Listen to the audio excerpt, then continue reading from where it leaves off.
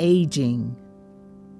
I have a few friends who, as they got closer to the big 6-0, did so with a great measure of foreboding and trepidation.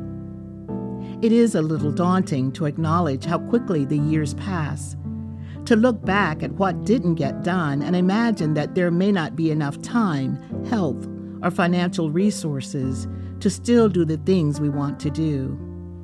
There is anxiety about health, death, and loneliness.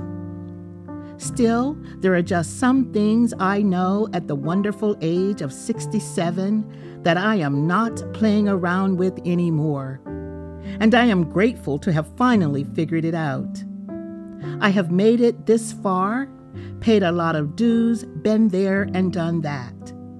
There's wisdom bought the hard way, with blood, sweat, and tears, trial and error, ups and downs, joy and sorrow. I'm okay with not being enough for everybody. I just want to be enough for Cathy and the standard I've set for myself and the people who truly love me. Plus, we know the alternative, don't we? We know what happens if we don't keep living. The cemetery and crematory awaits.